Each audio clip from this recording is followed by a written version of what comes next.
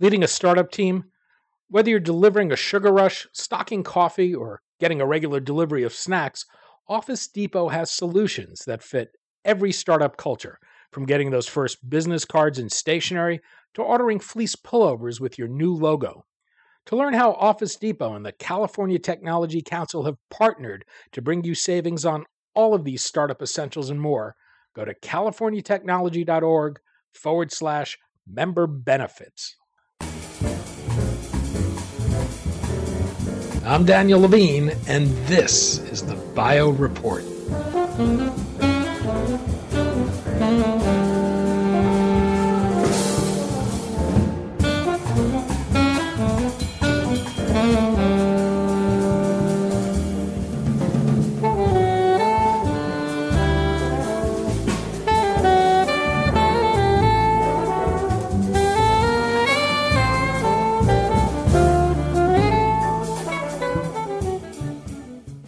Kleo Pharmaceuticals is developing next-generation immuno-oncology drugs that are small molecule compounds designed to act like biologics. Kleo's compounds activate patients' immune systems to target and destroy cancer cells, but are faster and less costly to design and produce than biologics. We spoke to Doug Manion, CEO of Kleo, about the company's platform technology, why he thinks it'll produce safer and more effective immunotherapies, and the potential to use these compounds in conjunction with existing biologics to enhance their activity.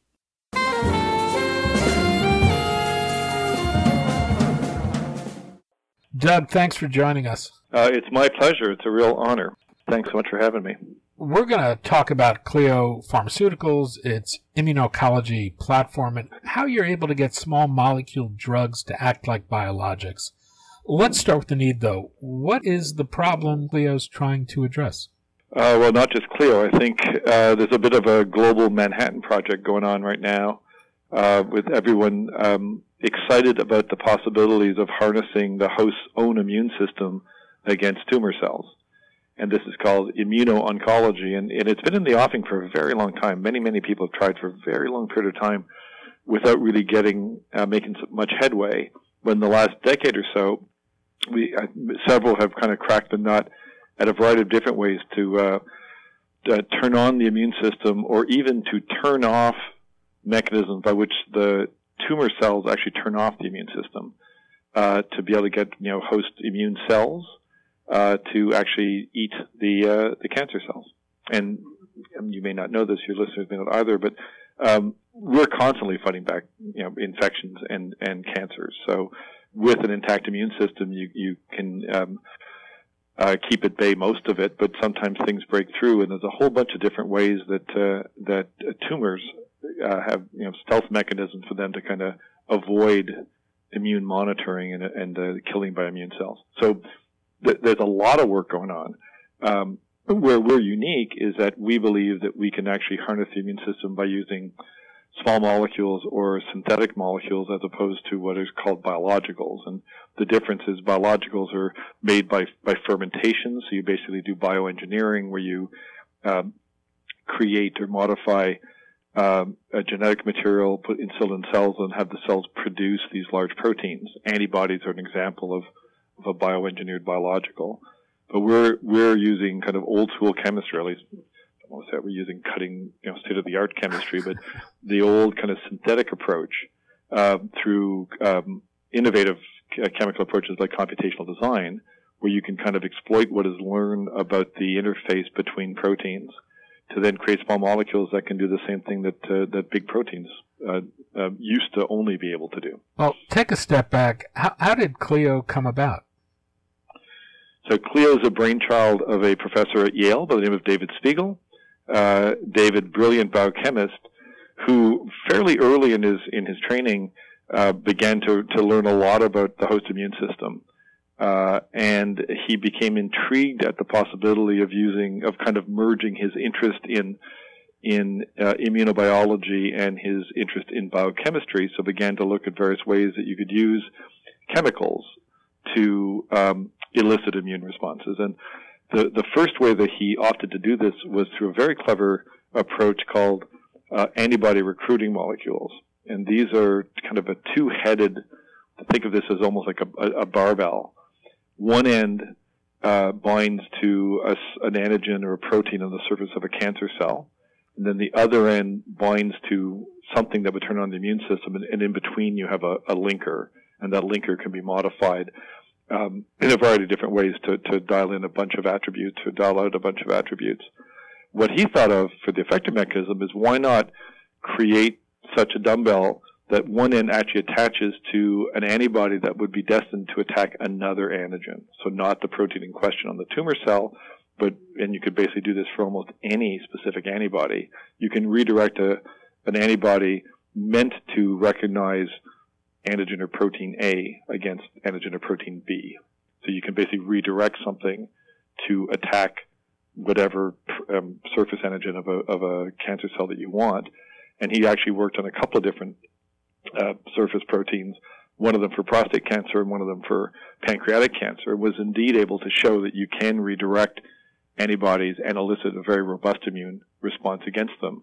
And he's published information or data showing that he was able to accomplish this with a variety of different effector mechanism constructs through the intermediaries of endogenous antibodies or antibodies that already are in the host with the disease.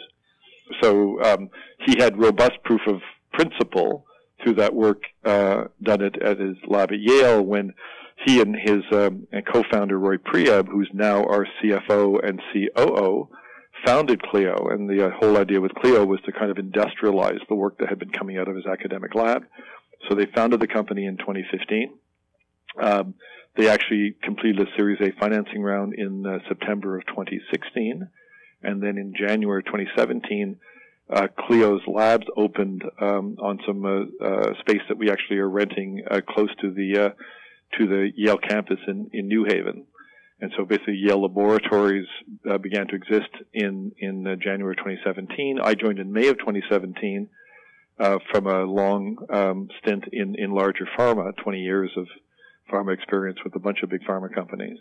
But I was brought on to specifically kind of help translate David's early work in his academic lab into a much more industrialized process. You were actually heading specialty development at BMS. How did you end up at Kleo? What attracted you to the company?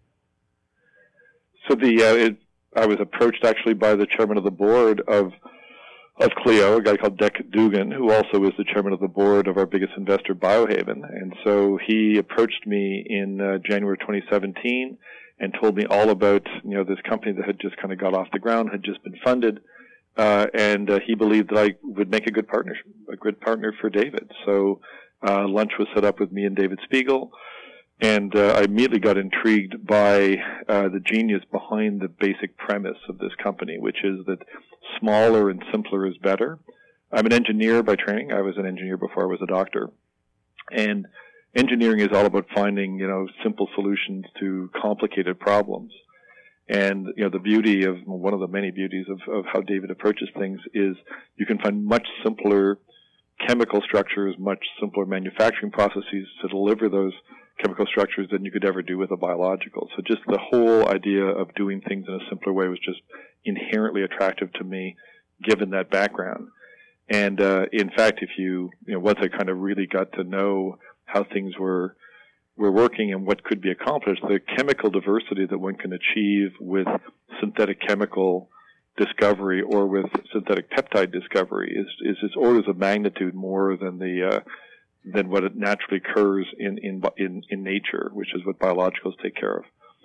So it's way, way easier for you to modify chemicals than it is for you to modify biologicals, which requires, as I mentioned, genetic engineering and then very complicated protein expression and purification. All of that complexity we can avoid.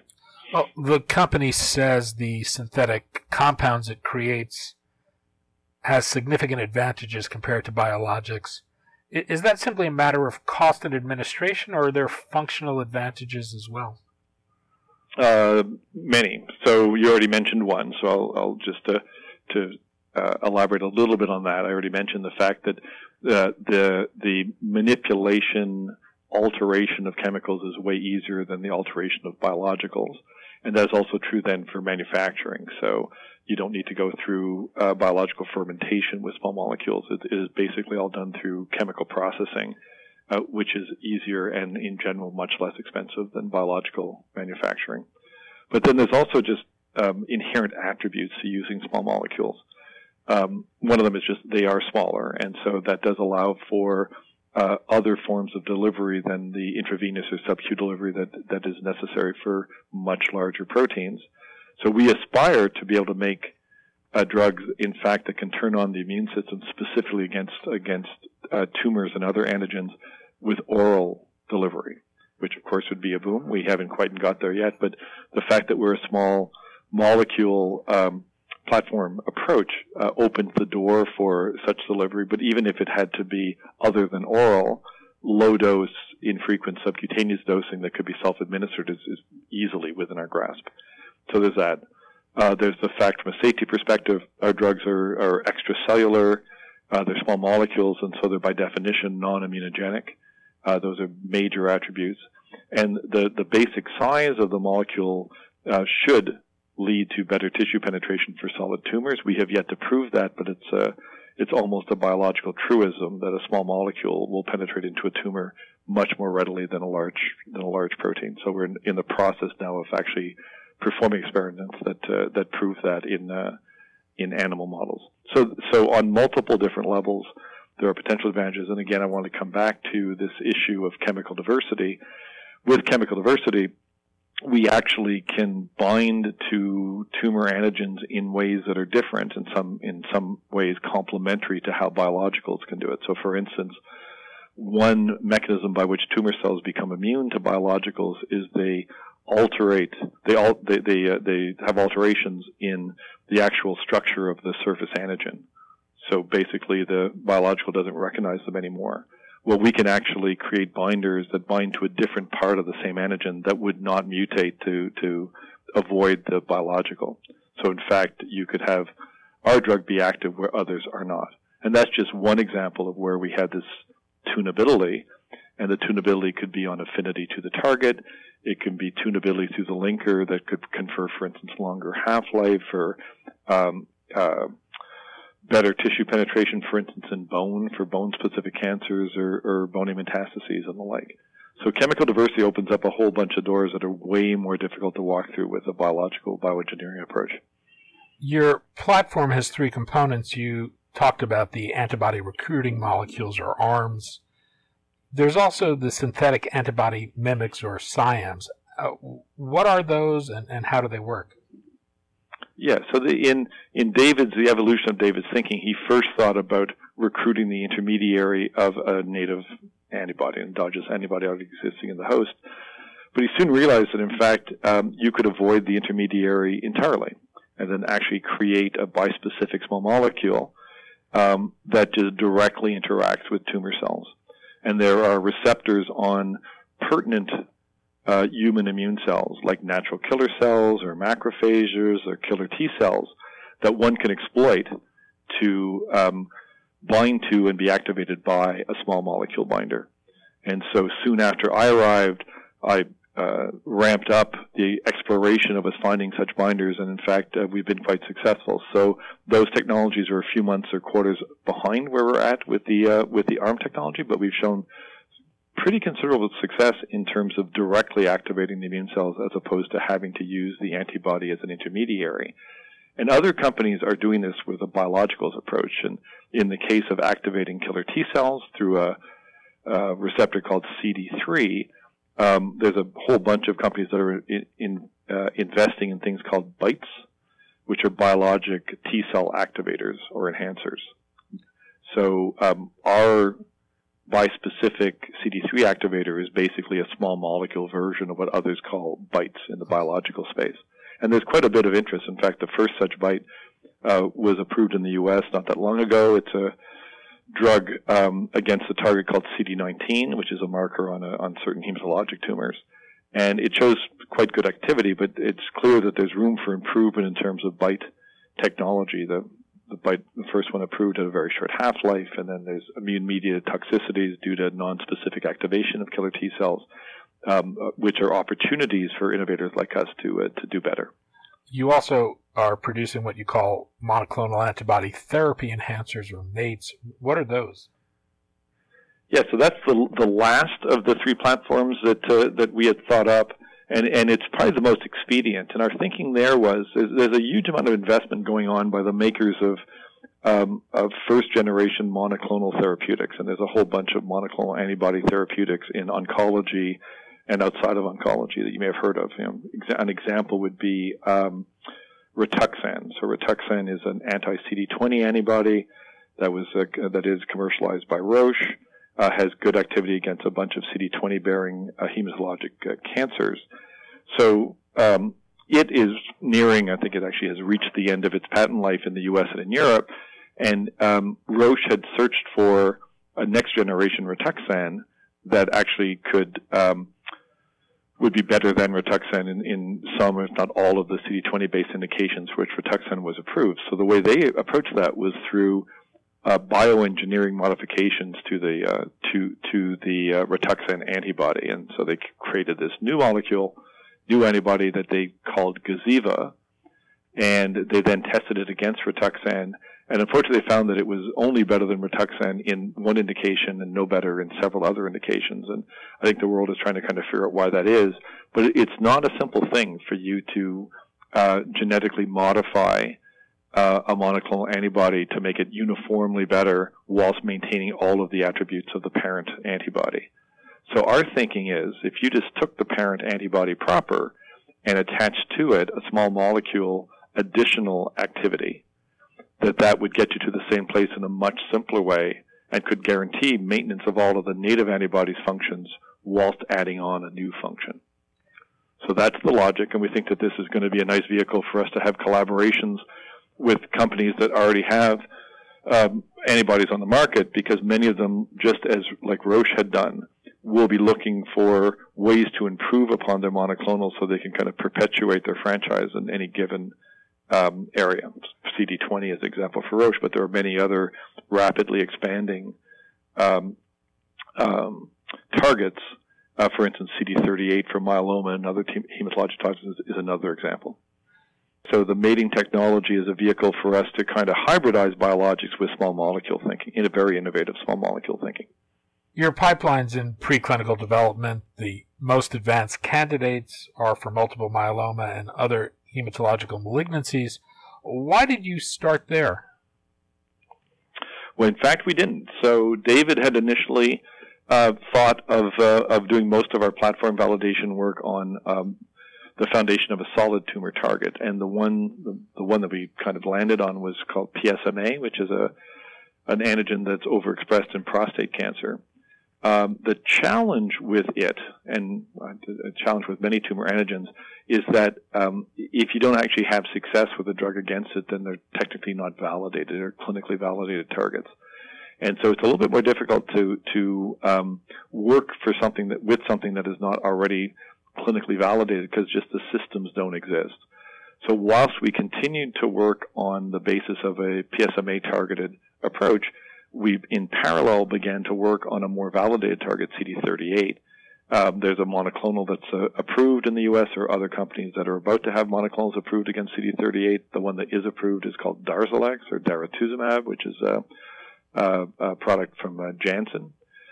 So the fact that you have a drug that could be used as an active control, it has been approved by the FDA, so there's already information out there about preclinical models that were useful in terms of delineating preclinically the drug's activity and safety that you could leverage. All of that kind of helped de-risk the platform validation work. So in fact, through the CD38 based platform validation, we actually were able to kind of skip ahead of even what we were doing with PSMA. That being said, in parallel, we did get some success with PSMA, so we now actually have antibody recruiting molecules targeted against both CD38 and against PSMA that are actually going through kind of final stages of improvement before we begin IND-enabling activities, which should start in the coming few months. And the goal would be to be in the clinic with one or both of those molecules in the first half of, no later than the end of the first half of 2020. This is a therapeutic area that's being built around combination therapies. How does that shape both your pipeline and partnering strategies?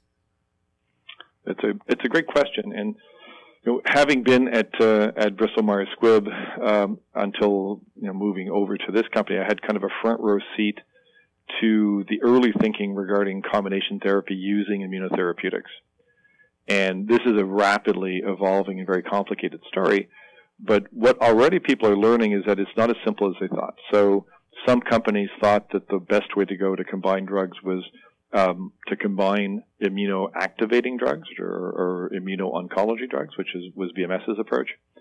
Other companies have chosen to take an approach where they combine kind of more traditional chemotherapy agents, so cytotoxic, like what most people used to use before the age of immunotherapy kind of came in vogue. So it's combined cytotoxic drugs with immunotherapeutic drugs, and that's an approach that's been used by several companies, including Merck. And there's been kind of varying success by the different approaches. So we are building our molecules in a way that they would be able to be used in combination with either other immunotherapeutics or non-immunotherapeutics. And again, because of our tunability, as I mentioned already in the case of CD38, we can design ours in a way that they are kind of complementary to either the binding site or the mechanism for other drugs against that target, which makes them almost by definition complementary and amenable to combination therapy, either in early lines or possibly in later lines when our tunability allows us to have activity against tumors that would otherwise be resistant to earlier line drugs. You've raised $34 million to date. How far will that take you? We have sufficient funding to take us through human proof of concept, so phase 2A for at least a program.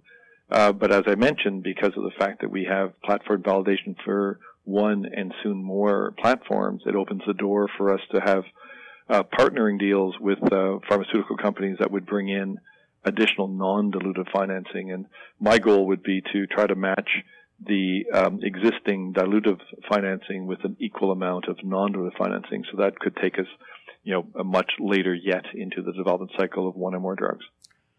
Doug Manion, CEO of Kleo Pharmaceuticals. Doug, thanks so much for your time today. It is our pleasure. Thanks so much for listening to our story. It's our pleasure.